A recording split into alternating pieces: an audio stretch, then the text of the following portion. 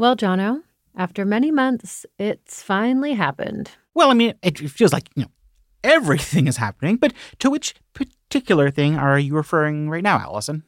The people of Ontario got really, really mad at Doug Ford again. Inevitable, probably, and this show certainly exists in anticipation of those moments. Old Dougie has been, perhaps inexplicably, getting a pass since basically May 2021, like around the time everyone got vaccinated for COVID-19 and was allowed to go shopping again. But yeah, before that, Ontarians really, really hated him for a while there. But since he's been skating, there's been like a few dust-ups over the vaccine passport or emergency room closures, shipping senior citizens out of hospitals into long-term care homes against their will, but nothing that's really captured the public's imagination and fury quite like last week did.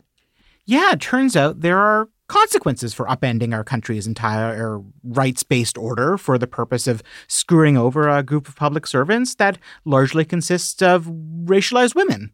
Well, outside of Quebec, anyway. And I guess in other ways, something that's happened before has happened again. And it is the PCs backing down. Their one virtue seems to be that they'll give up if you push hard enough. And just nobody's been pushing that hard until CUPE. We wrote this episode on Sunday and early Monday morning. And by the time we're recording this, mid-Monday afternoon, the dynamics have shifted.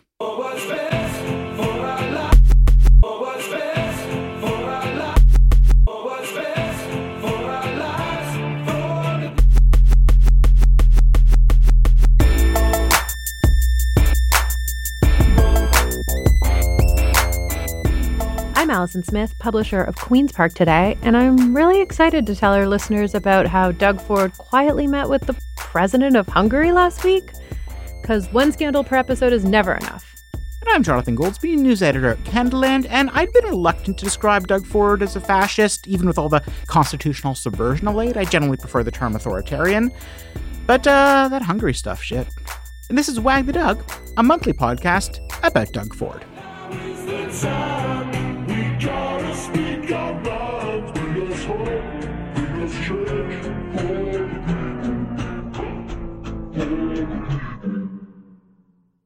I had the song Bittersweet Symphony in my head quite a bit lately, partly because of, the trailer for the new season of The Crown, which is out today, the day you're listening to this, but also because it was blasting across Queen's Park on Friday, November 4th. That was the day that the education workers of CUPE and allies were marching on and particularly around the building to demonstrate that Doug Ford can't push them around.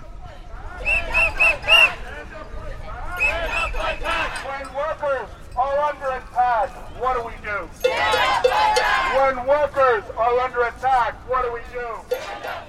The song Bittersweet Symphony in particular calls back to almost exactly 25 years ago, to fall of 1997, when teachers were on strike across Ontario, schools were shuttered, and as someone who was in grade 7 at the time, that was a formative experience. Those strikes in those years, in the Mike Harris and later Ernie Eves years, were a really formative experience in our understanding of labor, and our understanding of where our sympathies lie, and our understanding of the value that should be placed on education. And on Friday, it was a really warm, beautiful, golden day, the nicest November day in memory, and protests are seldom portrayed in the media or really anywhere in art even as joyous as this one was.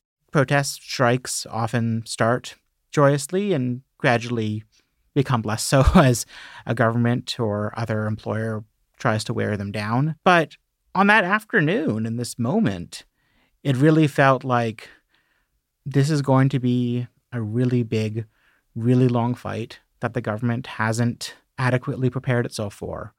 What happened this morning is Doug Ford got up at 9:15 a.m. and spoke to the media at Queen's Park and said, we're withdrawing the Bill 28, which was the bill that imposed a contract on CUPE's lowest paid education workers in the province. That's janitors, that's teachers' assistants, early childhood educators, lunchroom supervisors. Basically anyone who's not a teacher or a principal. Yeah, but works in a school. We introduced the Keeping Students in Class Act, legislation meant to protect the right of kids to stay in class, to learn and prepare for their future. And we used the notwithstanding clause to ensure that happened. I know that it has been controversial. I've always respected the right of workers to fair and free bargaining. I'm proud of the work and the relationships our government has built with organized labor over the past 4 years. As a gesture of good faith, our government is willing to rescind the legislation. We're willing to rescind Section 33, but only if CUPE agrees to show a similar gesture of good faith by stopping their strike and letting our kids back into their classrooms. Doug Ford, he caved. I mean, there's no other way to really say it. He said, we'll pull the bill as long as they come back to the bargaining table. Well, as long as they end their strike. Yeah, it's both kind of both of the things. Yeah, I mean, his emphasis was on the bargaining, on the bargaining side of it. And I think, I mean, there's obviously comm strategy there in what Ford did. He was trying to, he said, basically, the government is showing humility in saying that we'll pull this bill, and we're very hopeful that CUPE does the same thing. And CUPE had a couple hours there in the middle that they decided what they wanted to do. Were they going to keep the strike going, try to keep rallying more unions that were behind them? There was a report in the Toronto Star on Sunday night that there was going to be a huge protest next Saturday, a potential general strike the following week. Were they going to try to go this route, or were they going to claim victory? And CUPE claimed victory. They said, this is what we wanted. We wanted this fucking bill off the books, and that's what they're going to get. And they also said kids will go back to class and we'll negotiate, but if you pull this shit again, we're ready. And That's where it stands. We won. The bill is gone. We won.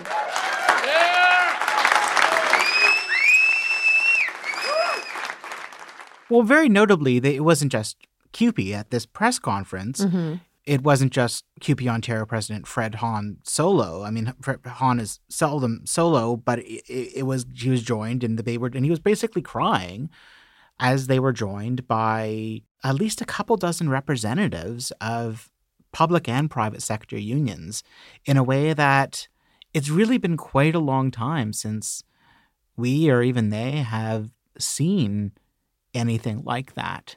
This actual level of solidarity. This was really like everyone basically there is not just a sign of strength, but really to indicate that, like, if you attack one of us, you're attacking all of us, and we're going to pull out all the stops to do whatever is necessary for the government to not dissolve a century's worth of hard-won labor rights.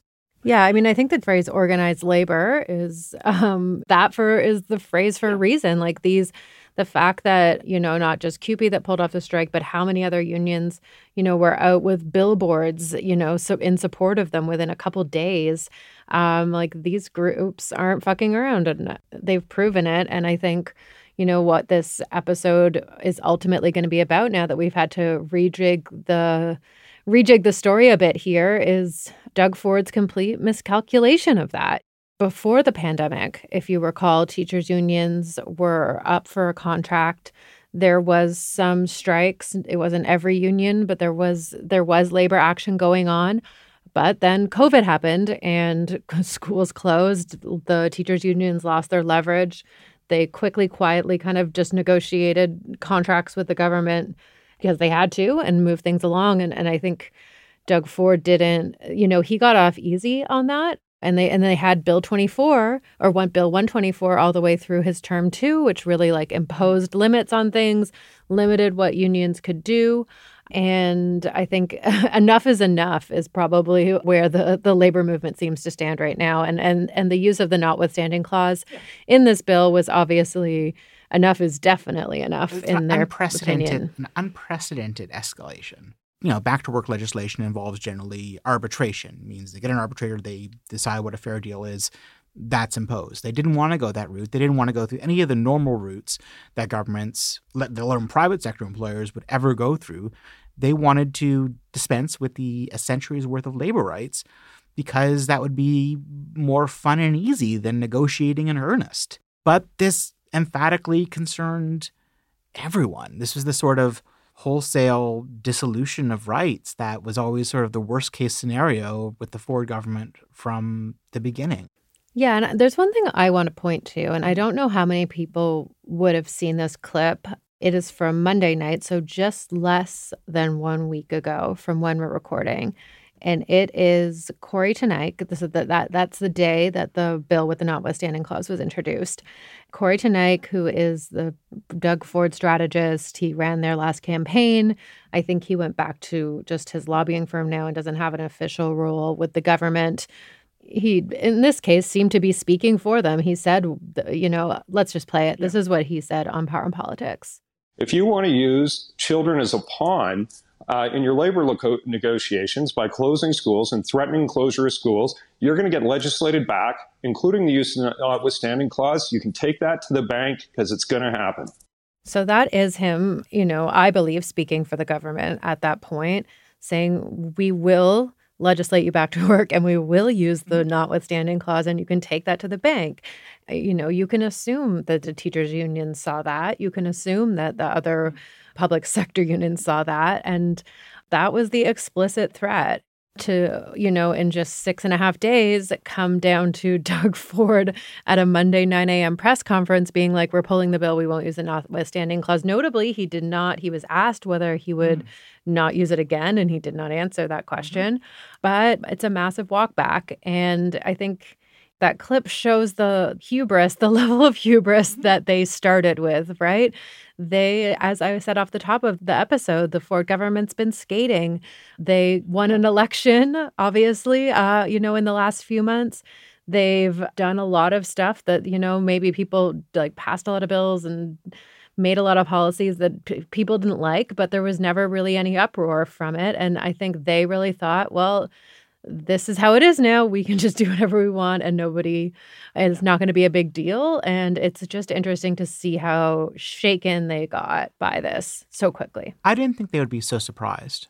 I thought they'd probably miscalculated, but I didn't think they had miscalculated nearly this badly. And I think the question we have to ask, and I think the question we are going to explore, is how did that happen? What were their oversights? And what can this teach us for other struggles going forward? There are a few different parts to that. One of the components is their previous uses of the notwithstanding clause. I think we have to, let's just start with that. Just quick overview. When it comes to most the key rights guaranteed or ostensibly guaranteed by Canada's constitution, things like freedom of expression, freedom from cruel and unusual punishment, etc., governments can simply opt out if they feel like it. And for the first 36 or so years after the adoption of Canada's constitution, current constitution in 1982, this opt-out clause was largely an obscurity, the sort of thing you might hear about in high school civics class and then never again unless you lived in Quebec. But back in 2018, just a few months into his government, Doug Ford whipped it out as part of his transparently vindictive and ultimately successful bid to slash the size of Toronto City Council. But in that case, he only had to threaten to use it, since thanks to a court ruling, he didn't need to actually pass the bill that included it, meaning because in that case the Court of Appeal ended up siding with him, he didn't actually have to follow through with his threat to cut the court out of the picture altogether. In Canada's history, notwithstanding clause has been threatened a lot, hasn't been used a lot. But in the lead up to this spring's election, he went for it again, this time to overrule the judge's determination that the bill kneecapping how much third-party advertising groups could spend ahead of an election violated the Charter. And we've gone on and on about that, but if you're not the sort of person who listens to Ontario politics podcasts or who can name at least 2 Queen's Park reporters off the top of your head, chances are that would have slipped your notice. This time, though, with the Ford government preemptively including the notwithstanding clause as like a prophylactic before anything had gone to the court, just putting it in a bill stripping labor rights from low-paid education workers, imposing a new contract and outlawing strike action, I think it's fair to say that even people who've never given a moment's thought to limits on election advertising spending or to the size of Toronto City Council probably heard about this. And again, I think this goes back to the miscalculation, because I think what the Ford government thought it was doing when it put that in the bill and when it was forcing education workers not to strike was that it was making life easier for suburban parents. Like, that's who their voting base is. That's who Doug Ford cares about. In their head, those people want their kids in school, and Doug Ford got reelected, and that's what he says he's going to do for them. And it turns out that that wasn't the mindset. I think, post-pandemic, parents very much want their kids to be in school, but I think they also maybe have a newfound appreciation for those people that work in that school. And plus there's already disruptions in schools. There are already not enough education workers, like early childhood education teachers assistants. There's a lot of churn in that job because it's so low paid. So, if you have a kindergarten class where there's 2 early education workers in it, the kids all love them, but then these people aren't they quit because they're not making enough money to live. You're aware of that as a parent. And I think, the mothers I talk to, friends of mine that are moms in suburbs of Ontario, their reaction was they were mad at Doug Ford. They blamed Doug Ford for this. And I think that was very far from the calculation that the PCs thought. And they were way off the ball. Yeah, Ford and Lecce made a bet that they could get away with going after education support workers, since parents would place a higher value on their kids being in class than on CUPE members' labor rights. That's what it came down to. I mean, the entire purpose of a rights-based constitutional framework is to ensure every person and group gets the benefit of a baseline level of freedoms and protections, regardless of how popular an individual or group might be at a given time. And that's the thing that keeps a democracy from readily tilting to tyranny, since it will never be not popular to beat upon some group. And they basically decided they could get away with this, that this would be a popular, or at least sufficiently popular decision, that they could skate through it as easily as limiting election ad spending.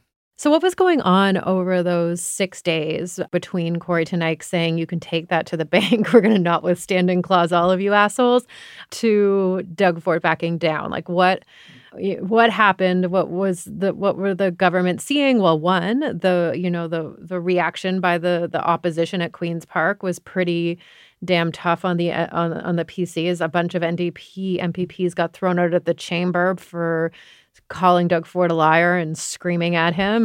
Labor leaders, including aforementioned Fred Hahn, were in the chamber during the final votes on the bill. Again, they were in the public galleries, and their security was trying to kick them out, and they were just screaming at the PCs.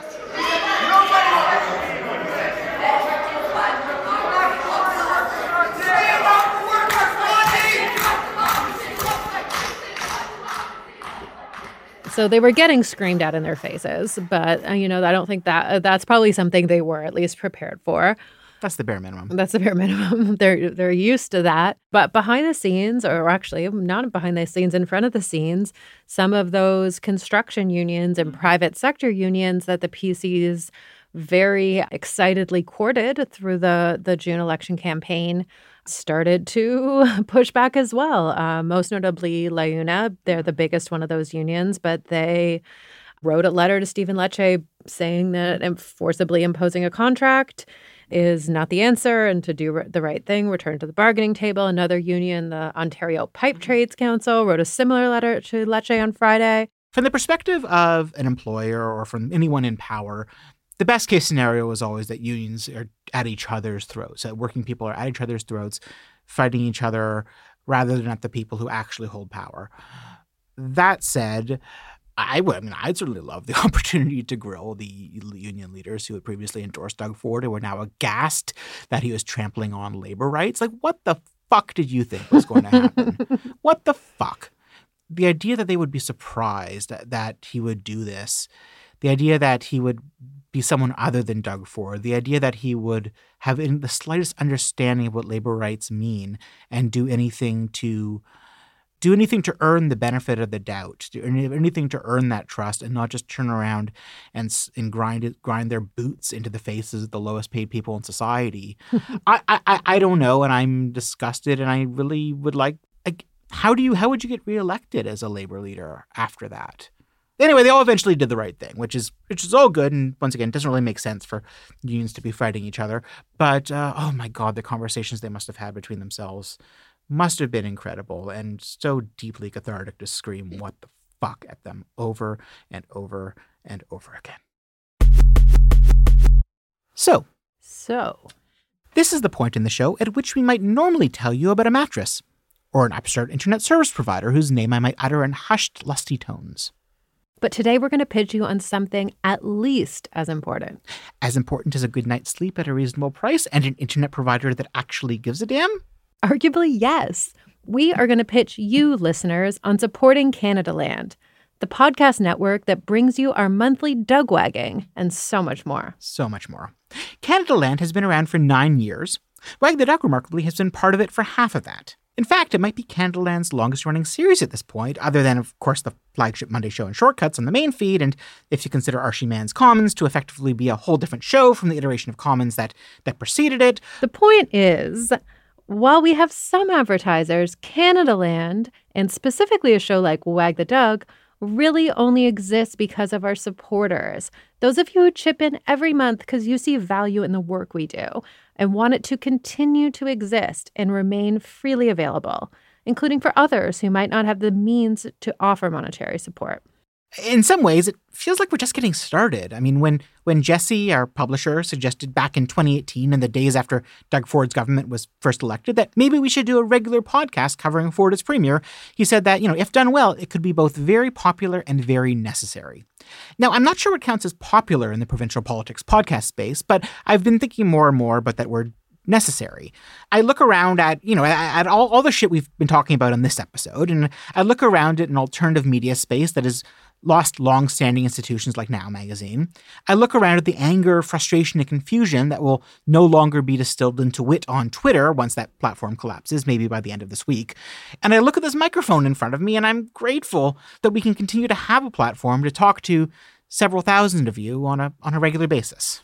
Yeah, absolutely. And, Queen's Park Today, the publication that I run and write some of the content for, is behind a paywall, and it's really geared at a very different type of audience than Wag the Dog. So there's so much stuff that we write about and think about at Queen's Park Today that a very different group of people get access to than Wag the Dog listeners. And one of the reasons I love doing the show so much is because I have so many thoughts and, know so much about what's going on at Queen's Park that just sort of ends up seems like it stays in sort of this one part of my professional life. And it's so exciting to have this platform to be able to bring all of that to a wider audience because, like Jonathan says, there's not a lot out there that, beyond mainstream media for people who want to think super closely about Queen's Park and Doug Ford and all of the late capitalist dystopia that it really represents. And where's the space for that?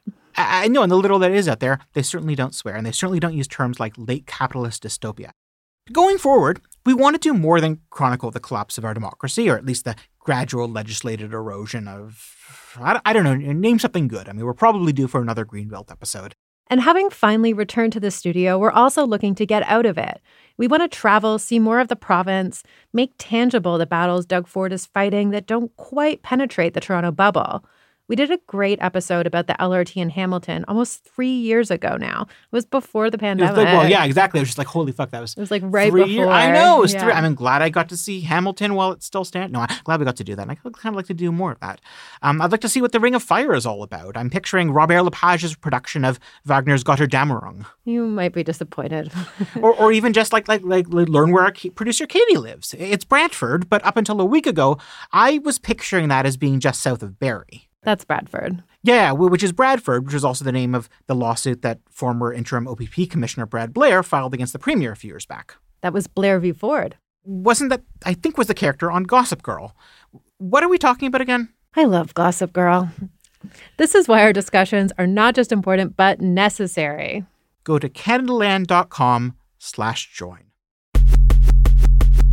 The other thing that happened over the past 6 days is some pollsters went out in the field. Abacus data put out released polling on the weekend that basically showed public opinion, like I said, of my mom friends seemed to be on the side of strikers or of the unions, with 62% of the people they surveyed saying they blamed the province for schools being closed. So Doug Ford was being the face of the blame. And we know The one thing that Doug Ford tends to listen to and respond to are polls. Like, again, he wants to be liked. He thought this would make him liked and make his life easier, and it didn't. And because his pollster, his chief pollster, Nick Kouvalis of Campaign Research, is, just generally quite proud of his work to the point of arrogance, he crows on Twitter about his findings and dares people to prove him wrong. And so it actually gives us some unusual insight into the information that the government itself is seeing and making their decisions upon.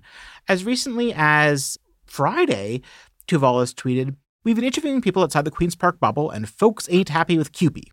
Looking forward to," and he tags a bunch of other pollsters, "to release some public opinion polling that isn't commissioned by CUPE or the teachers' unions." I genuinely believe that the polls that Campaign Research were conducting on behalf of the government were likely showing more support for the government's position than perhaps there actually was. Like, I believe that Nick Kouvalis earnestly wants to have the most accurate polling possible. There's no benefit to doing inaccurate polling. At the same time, as is the case, can be the case with any pollster, I'm not sure the polling is necessarily as accurate as they would like it to be. And once again, we have some unusual insight. I mean, this random thing on Twitter, but not independently verified, but very consistent with all the many, many Campaign Research online polls both Allison and I have seen.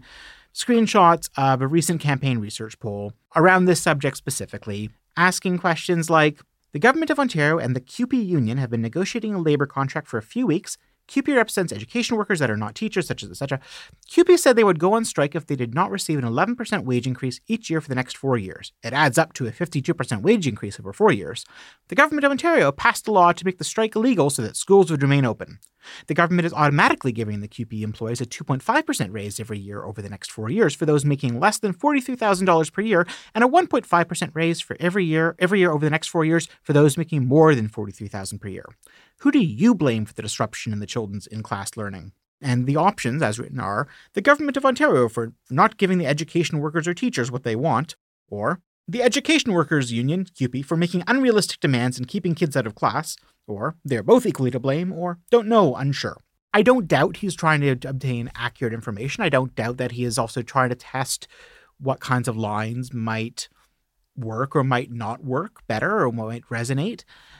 But that's only going to get you so far. If your messaging is already framed in a particular way, I mean, that's only going to tell you what this person believes if they haven't heard anything else, right? I mean, I'll give him a bit of benefit of the doubt that there's some more logic or science behind this, but it's really hard to imagine how something like that could produce an accurate gauge of the population at large when the population at large is necessarily going to be receiving contrary information, contrary spin, or even just facts that have no particular bias in and of themselves.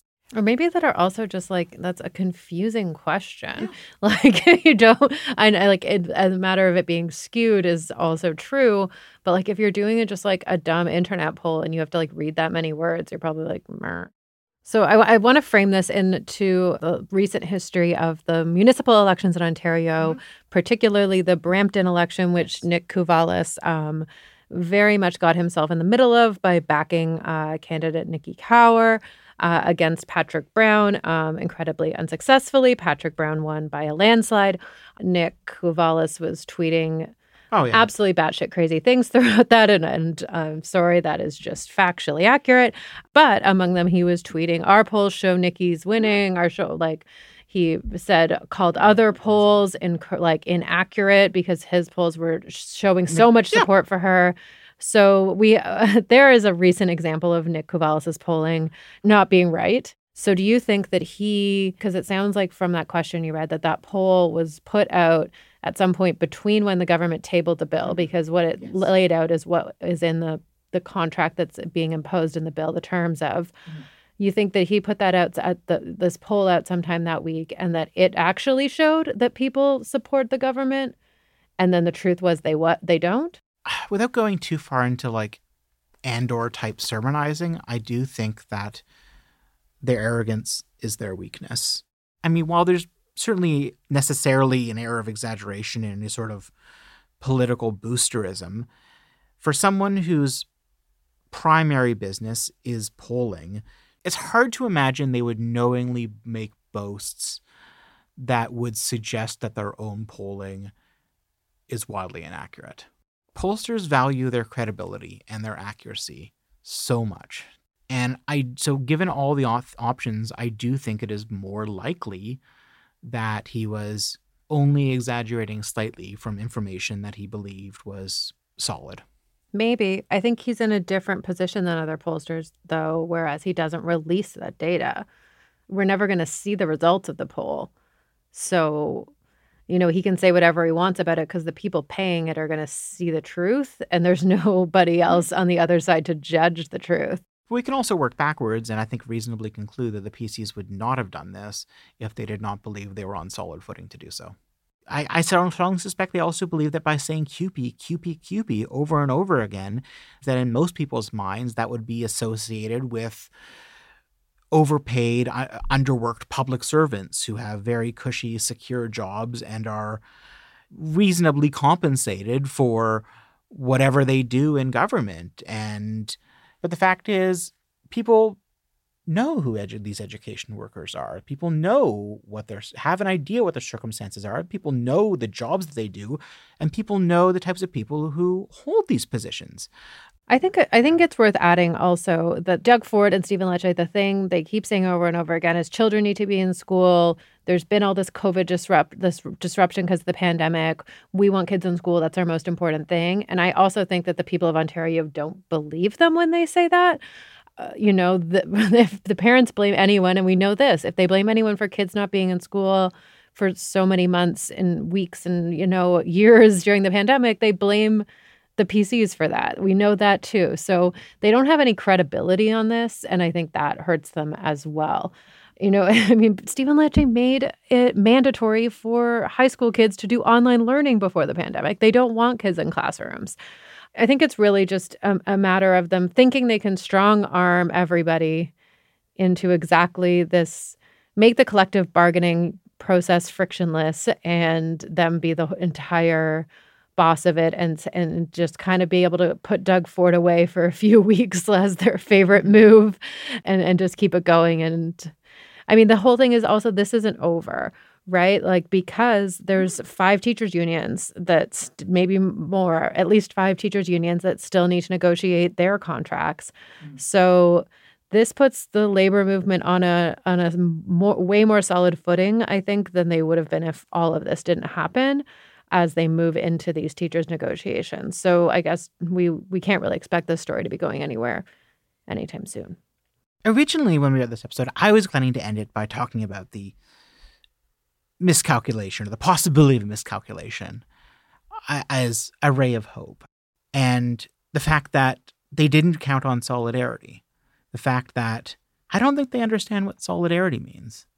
And I don't think they ever really considered what the consequences of going after all unions, going after all workers would be.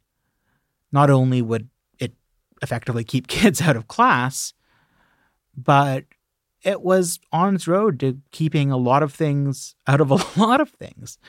They were barreling towards a general strike, as Allison noted. And that doesn't seem to have been on their radar. They did not think that people would side with unions. They did not think people would see themselves. That, once again, that arrogance is a weakness. Going forward, it can be used against them. And now it's time for Foreseeable Disaster of the Month. What is your foreseeable disaster this month, Allison? My foreseeable disaster is that Doug Ford will quietly meet with the president of Hungary's authoritarian regime and will also give a patronage appointment to a person who ran for a far-right Italian Senate seat. Oh, wait, he already did both those things in the past week. Wow. Tell us more about those things, Allison. Absolutely. So Queen's Park Today reported on Doug Ford's meeting with Katalin Novak. She is the president of Hungary, nominated for the job by Prime Minister Viktor Orban, and very much, she was a former cabinet minister for him, so very much part of his a regime there that has basically turned that country into an illiberal democracy, passed a bunch of anti-LGBTQ laws, anti-migrant laws, really just made it the probably the most conservative. I mean, conservative is putting it nicely, but certainly the most authoritarian country in the EU. Yeah, absolutely. And like very beloved by the far right in the United States as well. That just makes Katalin Novak a very weird person for Doug Ford to have a secret meeting with. So I found out about it via her social media. She was like tweeting it up a storm. She was sharing it like crazy. So it was no secret on her end. But the premier's office certainly didn't mention it. It wasn't, she wasn't discussed as a guest at Queen's Park, or no government release about it, which is like in marked contrast to like when the German Chancellor Olaf Scholz was at Queen's Park a couple months ago. So the premier's office was hiding it on purpose, I think is fair to say, or not talking about it on purpose, because they knew it's weird. If they didn't think it was weird, they would have talked about it. The other person that she met with when she was in Ontario was Jordan Peterson, who she talked about how she likes him because he hates woke ideology. I mean, like, this is the type of woman we're talking about here.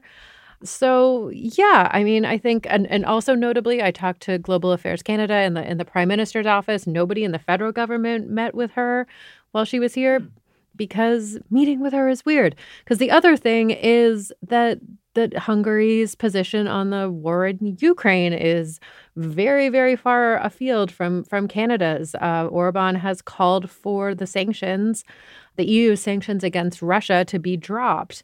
They have one of the only countries that isn't providing aid to Kiev.